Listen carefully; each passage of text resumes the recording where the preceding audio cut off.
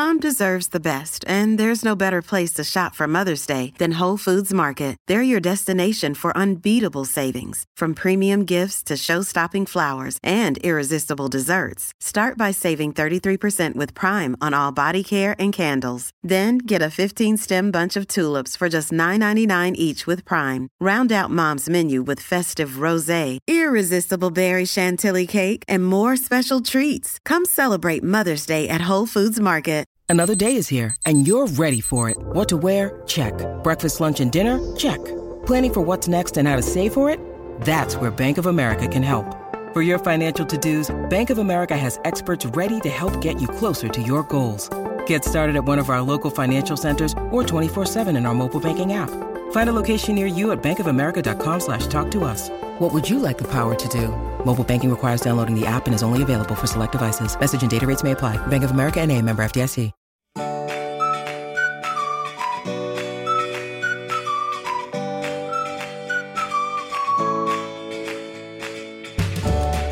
Welcome to another Mother Runner. This is Sarah Bowen Shea. I am joined today by Dimity McDowell. Hello.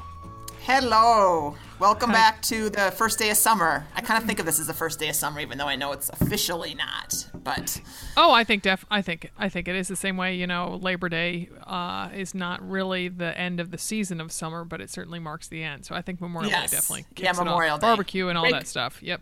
Break out your white shoes. Here we go. Do people still own white shoes that aren't sneakers? The only pair of white shoes I should probably own some as a kid, but the only pair of white shoes that I ever owned was for my wedding day. Right. And, Sure. I don't know. Maybe. Yeah. They're not my thing, but nurses own them, I think, or maybe they just wear clogs now. I don't know. I don't know. Right. Yeah, good question. They say first communion to me, but First communion, yes, first communion or getting married, one of the two, something in a church. Yep. So I just got back from Bend. I was the MC at the Happy Girls race, and I believe it was the 7th Happy Girls race, and I think it was my 6th time. Wow. You yeah. got a streak going. I do have better a than streak. a Snapchat streak, right? And it was I was there when I had my fractured ankle, and that was a whole lot of fun. And so this time finally we had some beautiful weather. It was actually too warm, too sunny for racing. But oh my goodness, it has snowed on us there on Memorial Day weekend. And I was there in shorts and our new Badass Mother Runner tank top. So sweet. That feels good. It was awesome. And then usually I'm so worn out from all that I don't do a ton of stuff. Well, the family stays there in Bend for the weekend because it's a lovely escape for us Portlanders. And then you go out to the high desert. And so there is the High Desert Museum there. And Dim, I love a good museum. The High Desert Museum. And for the record, pray tell, what is in the high sand, cactuses? No, so first of all, you live in the high desert. That is part of the Denver's the high desert. Well, that's they definitely showed a map of the high desert, and it covers most of Colorado, and like a lot of Utah and some of Idaho and eastern Oregon and Washington and. So it is an incredibly well-done museum, and it has all sorts of things. It had, Dim, you will be nodding your head on this one. The main reason I wanted to go this time in particular was because they had a special World War II exhibit. Yeah. There you go. You and your World War II. Yeah. We love that. Yep. So it's really intriguing. That exhibit was about kind of how the high desert played a very important role in the home front of World War II. About, there's like a lot of space, and it's not on the coast, and so like the Japanese it was further for the Japanese to get to, and just a lot of workers and stuff. So there's that exhibit, and then there's all sorts of animal exhibits. So they had porcupines, they had a bobcat, they have this and you'll love this too, it's they have a bird of prey exhibit, Dimity. Oh, nice. So do they have a jackalope there? I almost took remember when we were driving across Pennsylvania and I saw that bird of prey and I yelled out, "Raptor!" And you almost ran off the road. I've been quiet before that, and all of a sudden Sarah's like, bringing out her leather gloves so she can catch it. Right. Be a falconer. Get out the tiny little hood to put on it. So they have that, and then they also have a Pioneer, like, what it would have looked like back in the day in Bend, back in 1904, which was staggering how pioneery it seemed. And then you think that back, let's say outside of Albany, New York or something, you'd have electricity, you would probably have running water, you would maybe have a telephone, there would be cars going, Model Ts going by. And it was like, where are Ma and Pa Ingalls? It felt very, very pioneery and rustic. And so they have these docents, for lack of a better term, who stay totally in character for the most part, as if they're in 1904. And so that's what you have to do after another mother. That is going to be your volunteer job. I can totally see it. You're going to love it. Oh my gosh, Molly's going to sew outfits for both of us. Oh, it's going to be fabulous. Yes, I know. You're going to go back and live your Laura Ingalls Wilder dreams finally. Yeah. So there's this, so they have this house, and it's, 1904, and they have this very small bed with its hay, quote unquote, mattress. And the boy who is working in the house is 13. And I just totally want his backstory. I want him to be a hyperlink that I could click on and find out that, like, I don't know why. And he was this cute boy. And I was just like, thought, why are you doing this? So he let me lie on the straw mattress. Oh my gosh! Wow, you went all in. I did go all in, and then they have this area where you can play games like they played back then, and so of course they had the ubiquitous hoop, from the Little House on the Prairie series, where you would it's kind of like a wooden hula hoop but with flat edges, and you would run and get it kind of spinning or running along the ground, and then you have a stick that you push it at to keep it rolling. Yeah. That's I've seen that in Little House on the Prairie. Oh yeah, exactly. Oh yeah. I mean, Nellie would play it. I mean, to me, it was kind of a Natalie, because she was the rich one. No, Nellie with the. Oh, Nellie. No, Nellie. Well, yeah, she was still the rich one, right? Yeah. Oh, exactly. They had a store. Yes, exactly. So to me, that was more of kind of a city folk because of that, because it seemed like kind of an expensive thing. So, but they also had then. Okay, so you're imagining that hoop, and so imagine that it's a whole lot smaller, and then you have these wooden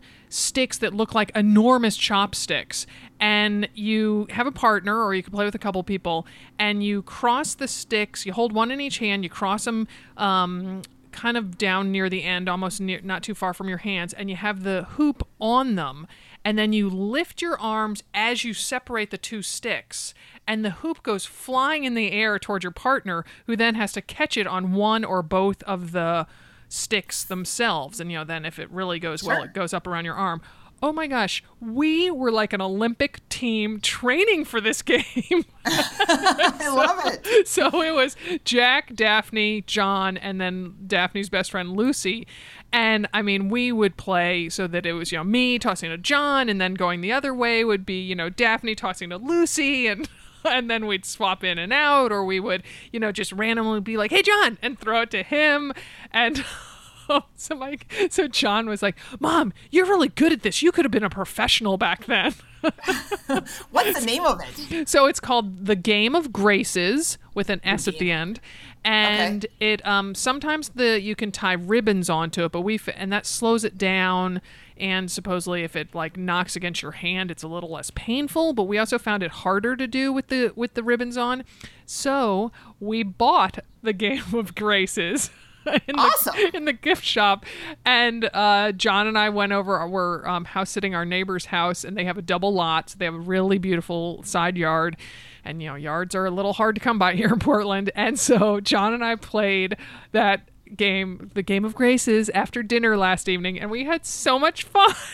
Oh, good. I love it. It sounds like a fun game. Oh, it was really awesome. It's kind of like Frisbee meets lacrosse meets, I don't know, something else. It was, and it's kind of flying in the air, and there's a definitely you have to get good at doing the crossing of the thing so that it goes flying straight.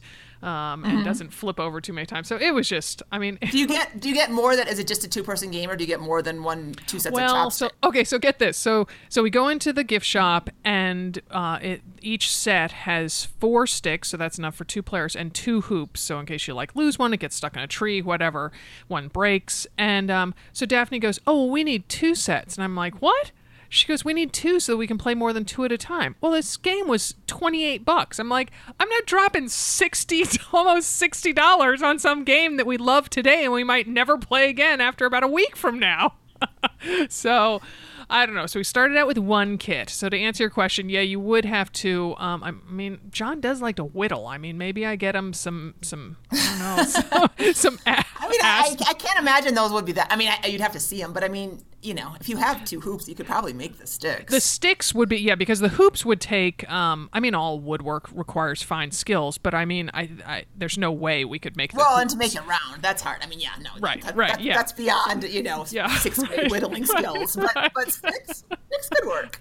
Yeah, so maybe I'll put John on that because John is an avid whittler. He I don't know if I've told you, but John is staging his own production of The Lion King in our living room. Oh, wow, okay. This is a multiple week project, and he's the only one so far starring it. He has tried to get a couple neighborhood kids to do it, including Bobby Strayed, or Cheryl Strayed's daughter, who played young Cheryl in Wild, is one, they're our neighbors. And so I come downstairs, and I'm like, hey, wow, okay, way to invite the professional actor over to be in your production of The Lion King. That is awesome. So anyway, but the reason I mentioned that is that he, for the big staff that Rafiki holds, he whittled a stick that's probably 6 feet long, and then he painted up this ball and he put it on top, speared it through it, and he whittled so voraciously that he got a huge blister on his thumb. Oh my gosh! Wow, yeah. He is passionate about whittling. That's great. He is. So anyway, so maybe I like your suggestion. Maybe I'll get him on the case for making some new sticks from Game of Graces. So if anybody else has played Game of Graces, please tweet me at SBS on the Run, and maybe we will make a little subset of Another Mother Runner. Yeah, exactly. Game of Graces.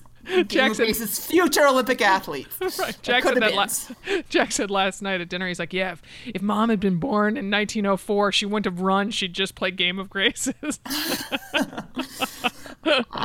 love it. I love it. Oh my gosh. That's with it. Yeah. So, so let's move on to our guest today, who is works in the sports and fitness industry, but I doubt maybe the Game of Graces industry. She is Sarah Robb O'Hagan, a well-respected business innovator who transformed both Gatorade and Equinox Fitness. Before that, Sarah was in leadership positions at Nike and Virgin Atlantic Airways. Sarah's a mom of 3 kids, and she's originally from New Zealand, so she has a nifty accent. But the main reason we invited Sarah on the show is to talk about the concepts in her new book, Extreme You: Step Up, Stand Out, Kick Ass, Repeat, as well as the movement she founded called Extreme You. We'll chat with Sarah Robb O'Hagan right after this speedy break. Hey, it's Ryan Reynolds, and I'm here with Keith, co-star of my upcoming film, If, only in theaters May 17th. Do you want to tell people the big news? All right, I'll do it. Sign up now and you'll get unlimited for $15 a month and 6 months of Paramount Plus Essential Plan on us. MintMobile.com/switch. Upfront payment of $45 equivalent to $15 per month. Unlimited over 40 gigabytes per month. Face lower speeds. Videos at 480p. Active Mint customers by 531.24 get 6 months of Paramount Plus Essential Plan. Auto renews after 6 months. Offer ends May 31st, 2024. Separate Paramount Plus registration required. Terms and conditions apply if rated PG. Well, from one Sarah to another, welcome to the show. Hi, it's great to be here. So we doubt you'll remember, but we met at BlogHer in summer 2011. I totally remember. Of course I remember. Oh we ran together. We did run together. Oh my gosh, you really do remember. Of course I remember. That's why I was excited to do this. I love it. That's hilarious. Oh my gosh, yeah. So I was about to tell you that we're both super tall. We were wearing these total dorky matching outfits with these pink tank tops and patterned skirts. We were. Yep. That's very right. Yeah. In fact, I may even have a photo of it still. That's why somebody from Sparkle Athletics just posted a picture recently, and I was like, Tim and I were both like, oh, we can't do that anymore. We cannot do the matching thing. So. Yeah, we can't. No. That's not worth it. Yeah, good. All right. Okay, well, so let's get the important stuff out of the way first. So in your new book, Extreme you mentioned your big feet a couple of times, and I have what I affectionately term water skis. So we got to know how big are your feet? Okay, so I was settled in, doing nicely at a nice, comfortable 10 women's, and then I had 3 kids, and they grew, and so they're now a women's 11 or a men's 9.5 to 10. Oh, yes, no, yes. Dim's got you beat. She wears, yeah. Go ahead. Yeah, no, we don't need to put my size out there because people, I did lots of reasons, but I've got you way beat, and so does my daughter, who is 6'1" now, so she's 13. I'm so impressed.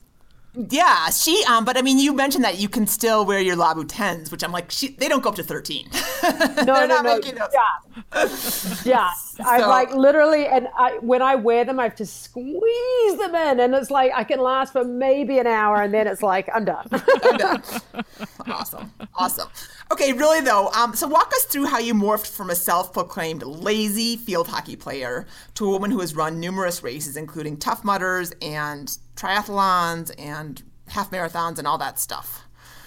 That's a great question. So, I played a lot of sports as a kid, a lot. I mean, I come from New Zealand, you can tell by the accent. Mm-hmm. And luckily for me, sports for girls is just a really big part of the culture there. And I think unlike here in the US, where it's kind of girls get shuffled into one big sport called soccer, at home we had netball and field hockey and all these great sports. So playing sports was just a big part of all of our upbringing. But I do remember, I never got picked for the A team, and I finally figured out why when my coach was like, well, you're just lazy. And so I realized I had to take up running. And what really propelled me actually forward is I remember my father coming home from a business trip to America. So obviously anything that was brought home from America in those days was amazing. And he picked up a pair of Nike Air Stabs. I can still picture them. And so I was literally the first person in my school to be wearing Nikes. And they were like, little cushions under your feet. So it was kind of like this thing that just propelled me to actually try and go running because they were so fun to wear and it just felt amazing. And in those days, I had a giant Walkman CD player. Mm-hmm. Can you picture that? Like I was carrying a CD player as I was running, listening to Pat Benatar. We've totally been there. The disc player. I mean, come on. Oh yeah. And I honestly think it was the combination of great shoes, having music in my ears that kind of made me realize running actually wasn't a chore. It could be really fun. And that's how I got into it. Nice. So, Sarah, I was intrigued to find out that you were the genius who orchestrated Nike's Run Hit Wonder race. I loved that race. I was sorry it was so short-lived. Flock of Seagulls, English Beat. It was my slowest 10K by more than an hour. That's awesome. That means you loved it. Oh, yeah. So, I don't know if there are enough oldies out there who remember that. It was in the early 2000s, right? Yep, exactly. Yeah, so just talk for a second about that because oh my gosh, I loved that race.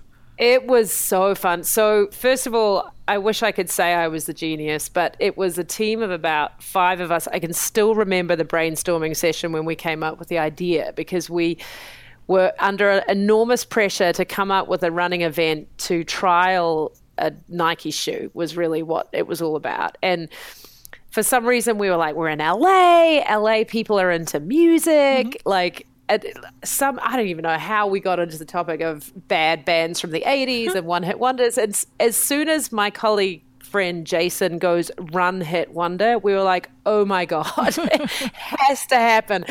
But then the best part is like you can imagine the pitches that the team had to do to these bands, like saying, we're asking you to play one song over and over and over again for all of these runners to get past you. Right, exactly. Because we feel you only had one good song. So don't even bother playing any others. Yeah.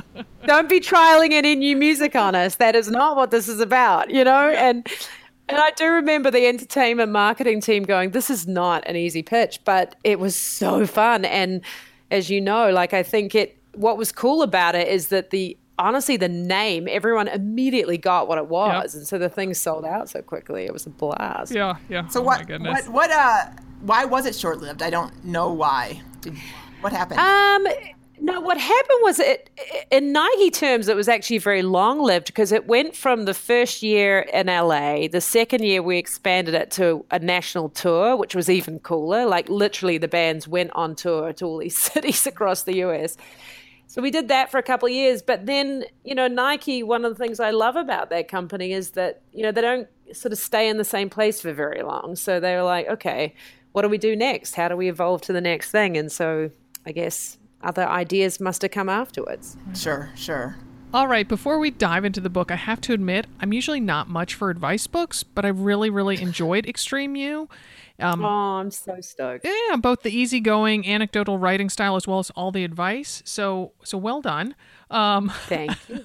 And one anecdote I especially loved was you showing up for the first day of a new job with numbers from your half Ironman proudly still on your arms and legs. So can you please tell that story and suggest what it says about you? I would love to also point out you are the only podcast out of dozens that's asked me about that story. So that's amazing. Okay. Like everyone else asks about, what about when you got drunk and slept in and missed a meeting? No, but you asked me about the try. I love that. Okay.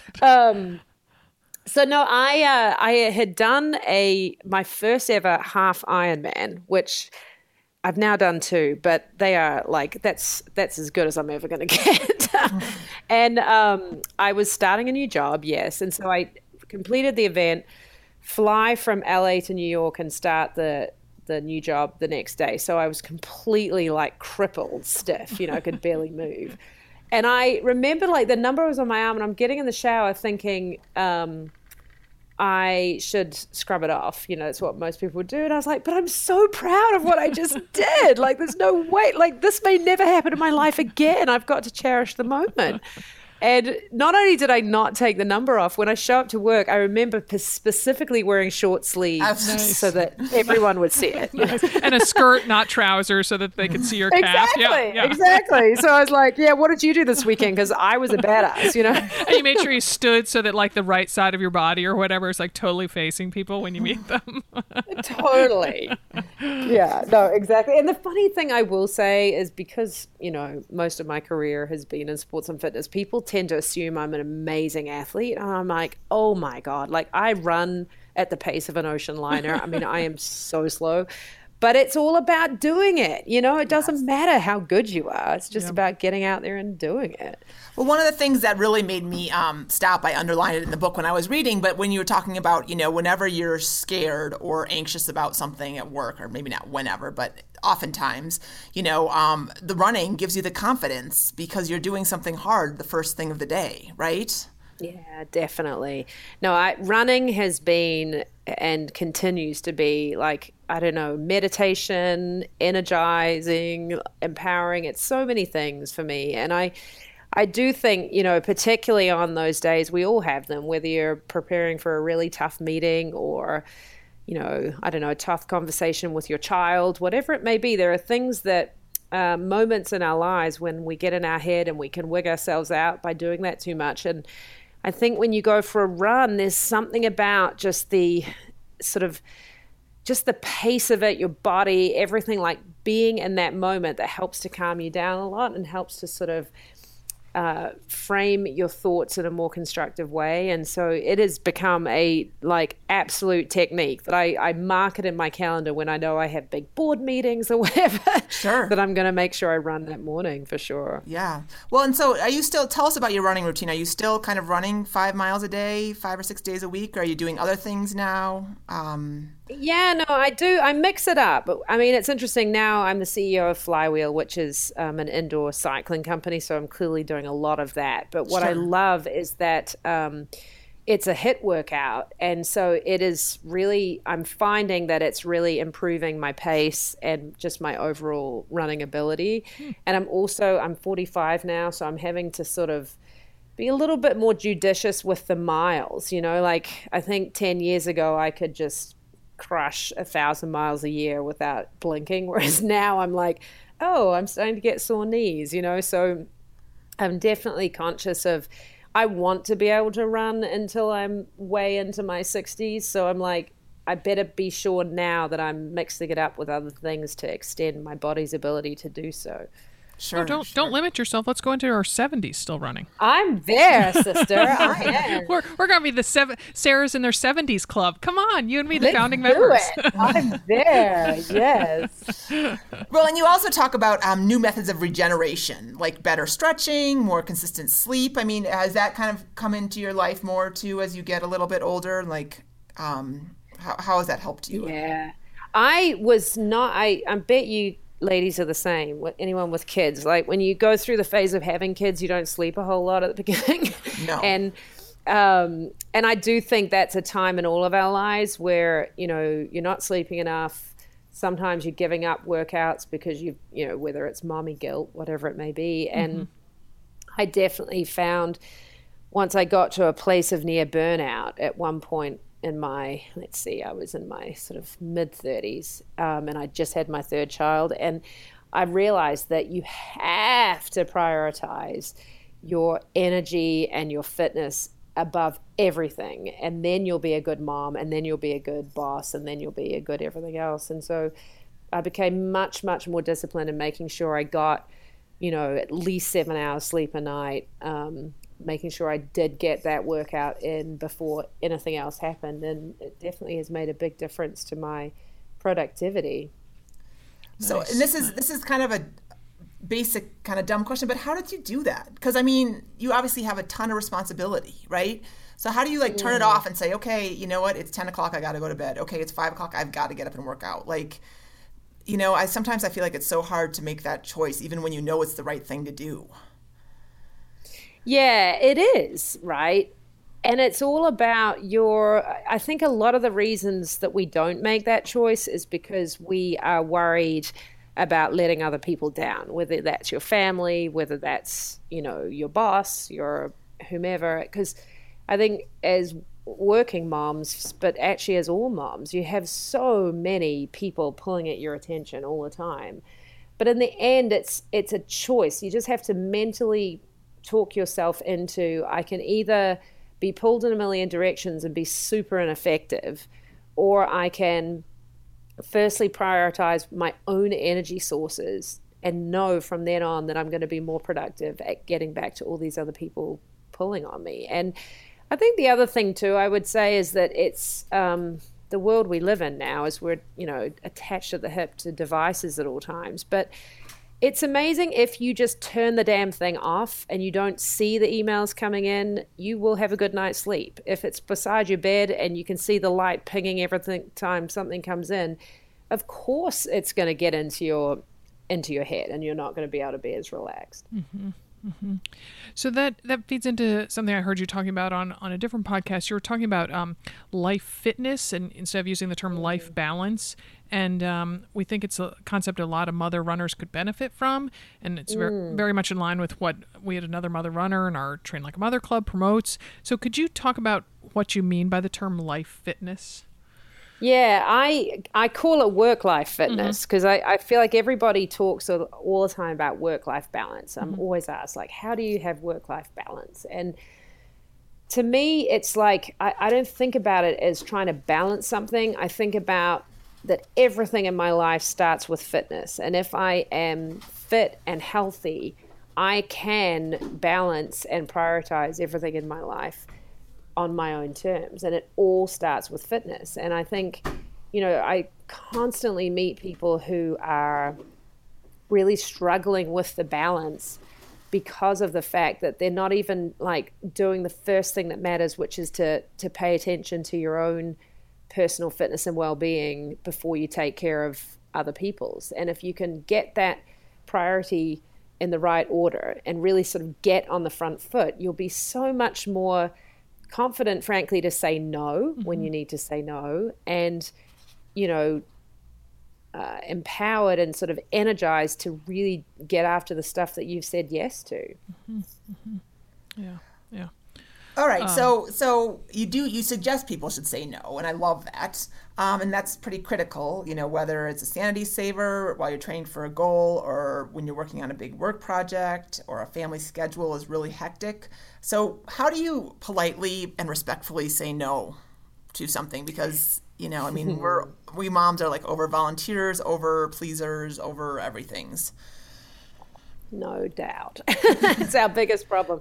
No, I mean, I think I actually have been thinking about this a lot in the last 6 to 9 months, because I actually think it's one of the single biggest kind of unthought about reasons why women don't reach their full potential, is they're not very good at saying no. And you have to get comfortable at like deeply prioritizing what you're trying to get done if you're going to get to the maximum of what, you know, you're capable of being. And I actually think for some women it's hard on the kind of after the fact, when people are asking you and you feel guilty, so you say, okay, I'm going to come do what it is you need to do. Whereas if you can get ahead of it and say, for example, in my life, in the last 6 months, I started a new job and had a massive book tour.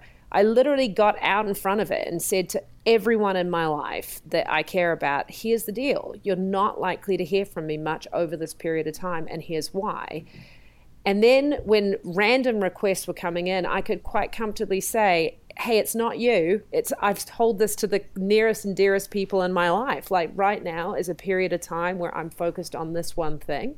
When I'm done with it and I come up for air, I'll be able to take on others. So it's almost like framing what your priorities are at a moment in time and just being very direct about it. So that's not so much reacting to the request as proactively stating this is where you're at.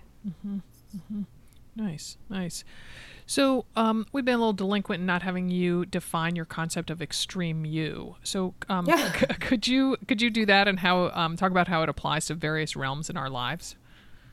Yeah, like I really believe being extreme you is essentially maximizing your own personal potential, whoever you are. So it's up to you to really define it on your own terms, what it means for you. It definitely doesn't mean you have to be into extreme sports or like an extroverted loudmouth or any of the things that the word extreme might connote. It's more about really understanding A, what your most natural skills are, B, what your passions are, you know, what really blows your hair back when you get up in the morning, and putting them together so that you're spending your time and your life really playing yourself to your full potential. And I think we all know what it feels like when you're kind of playing your A game and you know that you're sort of doing the best that you can do. It's an amazing, amazing feeling. And that's really what an extremer pursues. All right, so I've got a two-part question about mantras. So your business mantra, correct me if I'm wrong on this one, because I'll admit I was listening to the podcast while I was running, so that's why I left out the work-life fitness part. And so is it fewer, bigger, better? Is that what it is? Yes. Yes. Okay. I repeated it several times while I was running during my hill repeats yesterday, so I could try to remember. Nice. Please talk about how that can apply to various aspects of life, and then the follow-up, the second part of that is, do you have a different mantra for when you're in the sports realm, like in a race? That's a great question. So yeah, in business and in life, like this idea of fewer, bigger, better is that I have found it in so many companies that I've worked at, where you, especially big companies, you sort of find that over time, you know, the scope creep of projects, whatever, suddenly there's just tons and tons of initiatives going on, people pulled in all directions. And when you take a step back, you're like, are we really making an impact? If we could just focus all of our efforts behind fewer things and make them much bigger and more impactful, would we not do better? And I actually find that it's a good mantra to apply to your personal life as well, because I certainly found from, you know, all the people I interviewed for my book, these very, very high profile, extremely successful people in the world, that they were masters of just being really focused on what their particular agenda was and not getting distracted and pulled in a million directions. And kind of to the conversation we just had before, that's the death of, you know, gnawing away at your own potential when you just get pulled into lots of directions instead of really focusing on fewer things and making a much bigger impact with them. So I do think it's a good mantra for business and certainly life and career.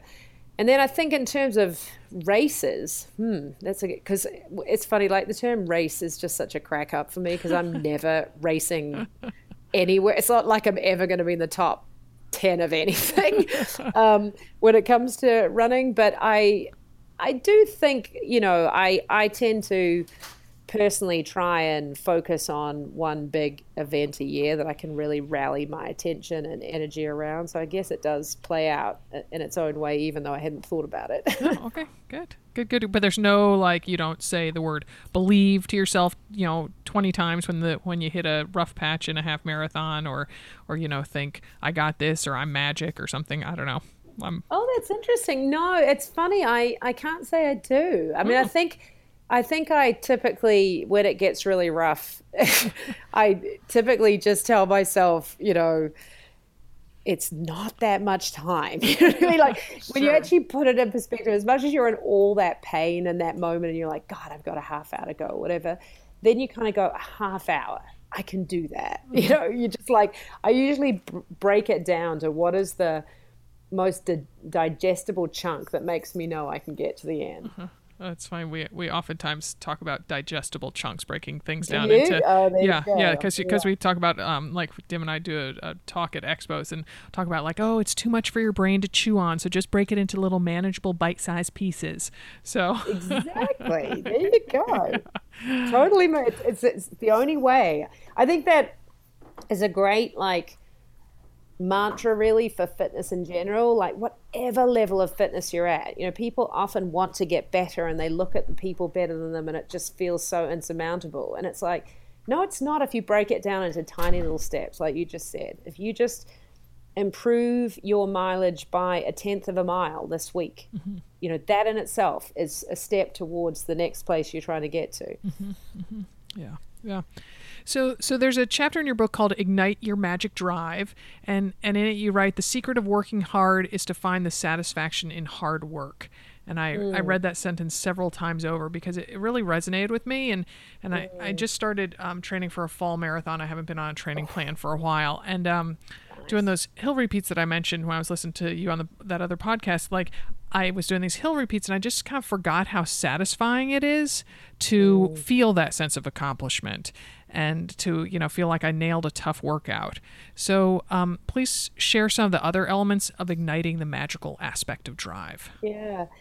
No, I really got so inspired from the people I interviewed for the book in discovering what I now call magic drive. Because the funny thing is that people would often ask me, how are you so driven? And I'm like, I actually can't answer that because I think it's hard when it's something that comes quite naturally to you, like clearly does to both of you two as well.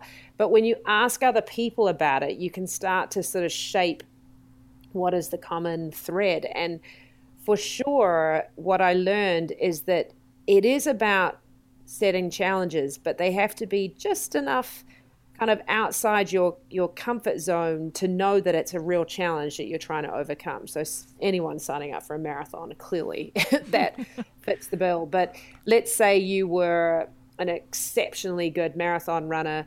That challenge may be a slight improvement in your PR. You know what I mean? Like, what is that slight thing that's pushing you beyond where you're currently at, so that definitely it's a goal. And from there, definitely a lot of people, it was about sort of publicly stating, hey, this is what I'm trying to do, whatever that may be, if it's a running event or if it's a, career objective. And then because you've stated it and you sort of put yourself on the line, this drive just triggers. And it's really interesting how, I think on the case of running, I can think of many times when I signed up for events that I just was so not into training because the weather was bad or, whatever. But because I'd told everyone on Facebook, Jesus, I was like, now I have to do it, and it just kind of kicks in. And I think it's a little bit the same with life as well, is when so many of the people I interviewed in the book, they would say to me, my parents or my coach or my professor thought that this XYZ thing that I'm pursuing didn't make sense and I shouldn't do it. And it was almost like this relentless need to prove other people wrong that really triggered this drive. It's a little bit the same. I'm curious, and this may be, I hope it's not, doesn't feel like a sacrilegious question, but I'm just like, when we were writing Tales from Another Mother Runner, it's a book that has like 22 essays in it from a range of different writers. And one of them, I was talking to her, and she was like, being a badass all the time is exhausting. And I was like, that kind of hit me a little bit, because I was like, it is, or I can relate to that. I'm not saying that there aren't times to be badass and times to really go for those goals, but I mean, you can't be just always putting yourself out there, or are you? No, it's a really good question. I do believe, and I sort of concluded that in the book, is that people who are legitimate sustaining badasses are, they tend to go through a cycle. Like I call it the extremist cycle, but it tends to be cyclical. You go through these moments where you're setting quite aggressive goals. Like I'll use myself as an example.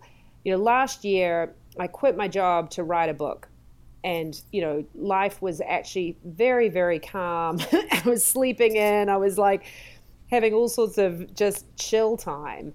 And then I look at this year in comparison, where, my God, I've probably done 3 years of work in the last 6 months, and this is a very intense time. But I think most people go through that cycle, like they bite off a new challenge that comes with a very intense period of really pushing yourself out there. But then there comes a point where that becomes comfortable, that becomes mastery, and you can just chill for a little while. And I think most people do have that moment before they kick back into something new. And that's an important part of the sort of regeneration period. Like, I think if it's physical, you do need that downtime after a marathon just to let your body regroup. And if it's life and work, I think it's very similar. When you've had these intense periods, you need to then go binge on your family and just recharge in a different way. And that's what gives you more energy to go after it again. Sure. Yeah, no, that's definitely a cycle, but yeah, and I'm glad that you advocate for that. I'll admit I got about 2/3 of the way through your book, and then I didn't get to your conclusion. I apologize, but oh God, well there you go. So one piece of advice you give in Extreme U is proper planning prevents piss poor performance. So first off, love the alliteration. Yes. And then second, it's great advice, whether we're talking a race, a job interview, or the school auction. So could you elaborate on that nugget? Yeah, I heard this one from a football coach when we were interviewing kids, high school kids and coaches when I was at Gatorade. We were doing focus groups, and I was like, it's such a great line. And it's just all about how, let's talk about running for a second. Like, we've all done those marathons, half marathons, where we beautifully prepared. We followed the training manual exactly as we were told to. We had an amazing experience. And we've had those ones where we know we didn't train enough. Sure. And you show up on the day and you're dying within 6 miles and you're mad at yourself and you know why. And I think it's like, that's really what that saying is all about, is like, you cannot expect extraordinary results if you haven't planned for them and you haven't put the work and the effort in to make them happen. Because yes, I guess some people have luck, but for most of us, you really have to not only plan, but put the real hard yards of work in to get the kind of result you're looking for. So it was interesting, the number of women in your book who are prompted towards taking chances and gaining success, partly simply by a desire to get out of the house for a few hours a day. I know. We can all relate. Allie Webb of Dry Bar and Janet, is it Shamlian? Is that how you say her last name? Shamlian, yeah. Shamlian of NBC. Yeah. We sometimes feel that's what gets us to work out when we don't feel like it. If nothing else, going for a run or going to the gym is away from the craziness at home. I mean, is that a valid enough reason to go back to work or to set some goals? That's an interesting question. Is it a valid enough reason? I think so. Yeah. I think anything's a valid enough reason to sort of, I mean, to me, what it speaks to in both of those cases is, and those are two examples, but there are many other people like it.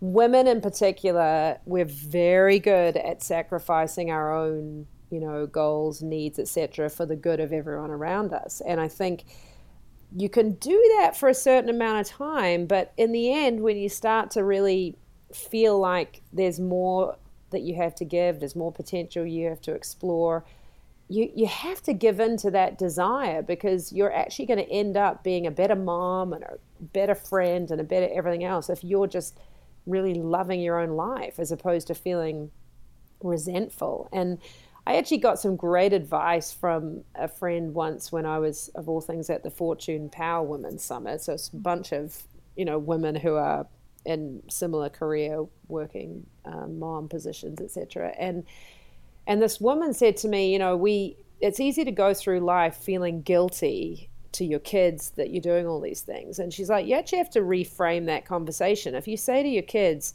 actually, I love what I do, and that's why I do it, that's very inspiring for them to grow up with a role model and think, gosh, I could go to work every day and be really inspired by what I do.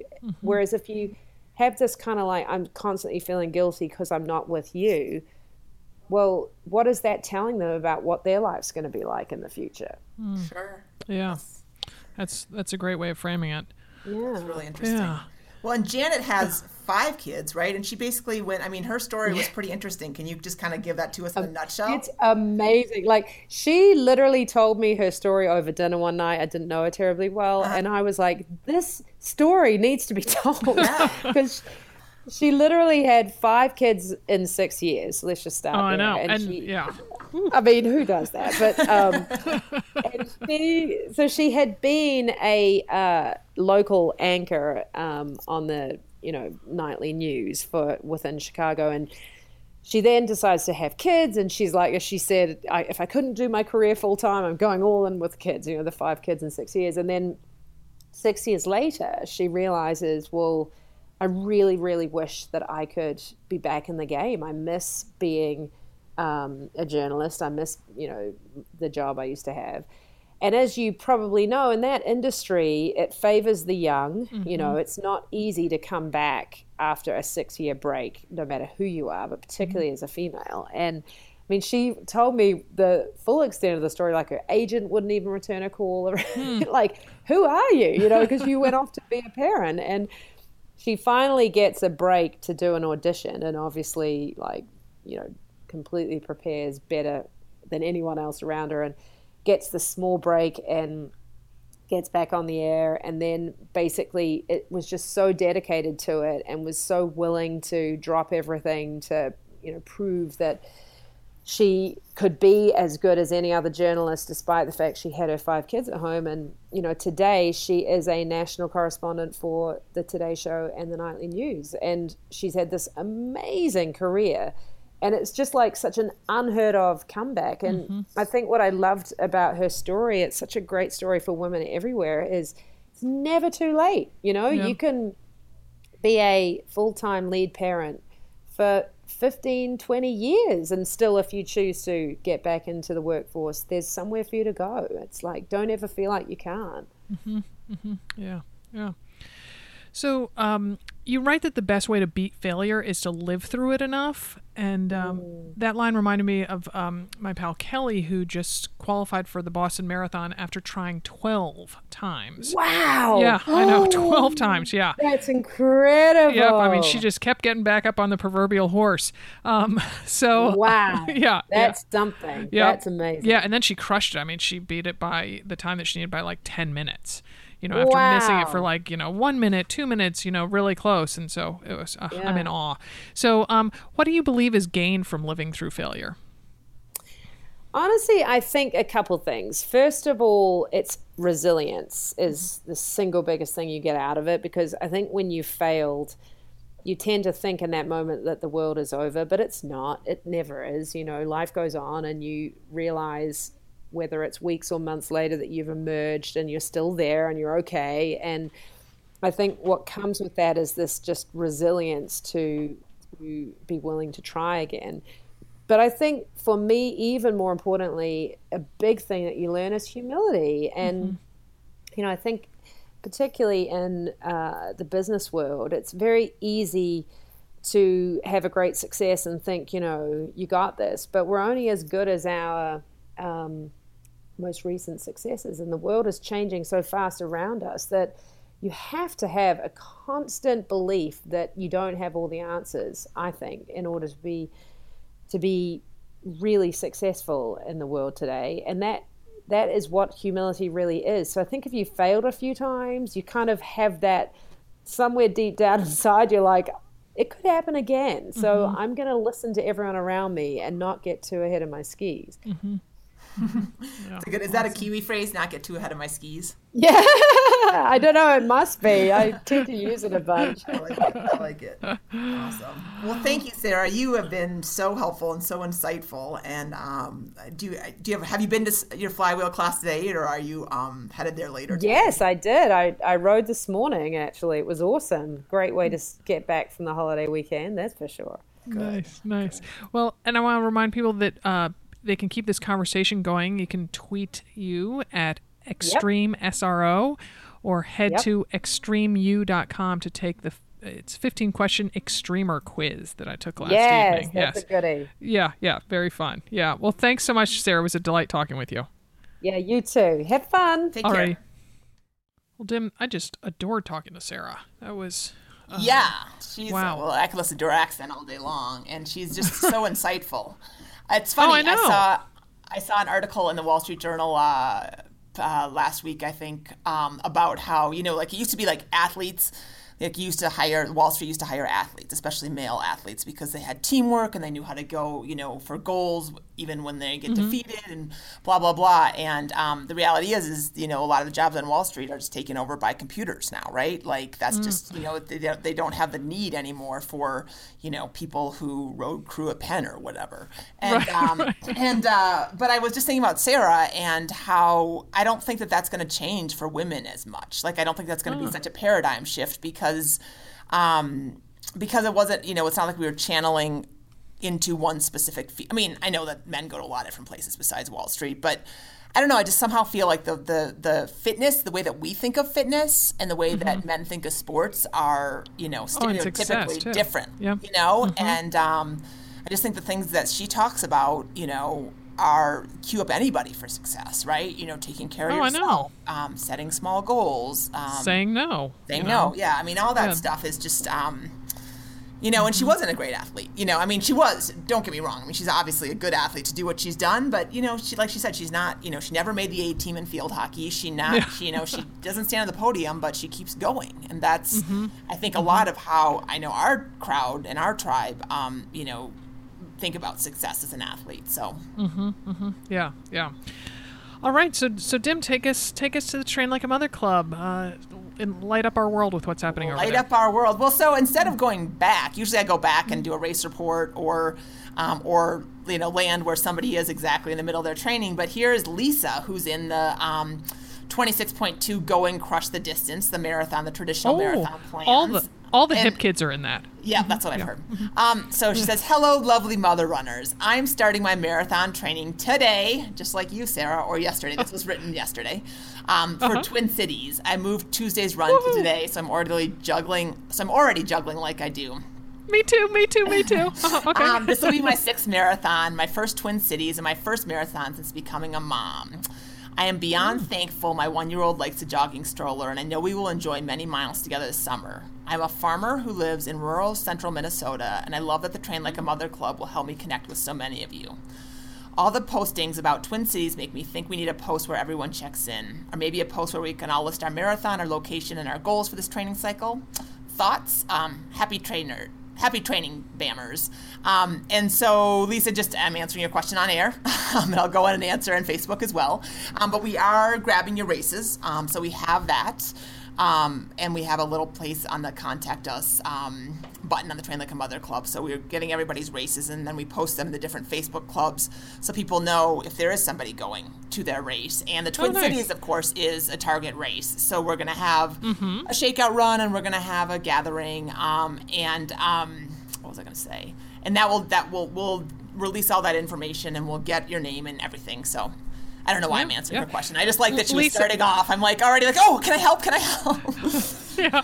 So Lisa, I met Lisa at last year's Twin Cities, and she was, I don't know if you remember the picture, but I posted on Instagram, and it was her son who was wearing little tiny Saucony running shoes, and and he had such the cute little fat baby leg, and somebody, I think it might have been you who wrote, I think that kid needs bigger socks, because it was like squeezing them.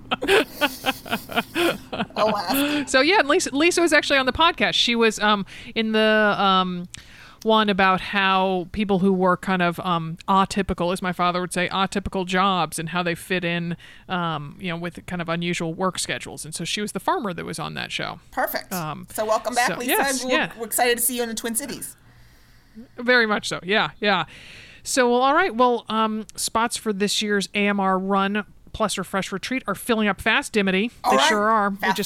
We just got a new registration yesterday because we opened up a few more slots. We were sold out, and so now there are just 4 spots left for the September in Spokane retreat, where we'll talk race prep, fueling, mental toughness, prehab, plus enjoy some great meals together and run the Happy Girls Spokane race, either 5K, 10K, or half marathon. Or if you don't feel like racing, you can be a cheerleader at the finish line and keep me company as I'm the MC of the race. Go to anothermotherrunner.com/retreat for more details and to register. Again, that's anothermotherrunner.com/retreat. And also, we're contemplating where to hold our 2018 retreats. Yes, plural. There's an S at the end of that word for 2018. We're considering, not making any promises. Like I tell my kids, I didn't promise. We're considering having a spring and a fall retreat. Chances are good we'll have the fall one on the East Coast. I can hear some people cheering for that one. There's been a lot of requests for East Coast retreat. And we're thinking maybe a mountain state in the spring. But we'd love your input. Please tweet me at SBS on the Run to give suggestions or chime in on our Facebook page, Another Mother Runner. And thanks in advance. Our podcast is a member of the ACAST network, and our show today was produced in Portland, Oregon by Alex Ward from Sounds Like Pictures. Many happy miles.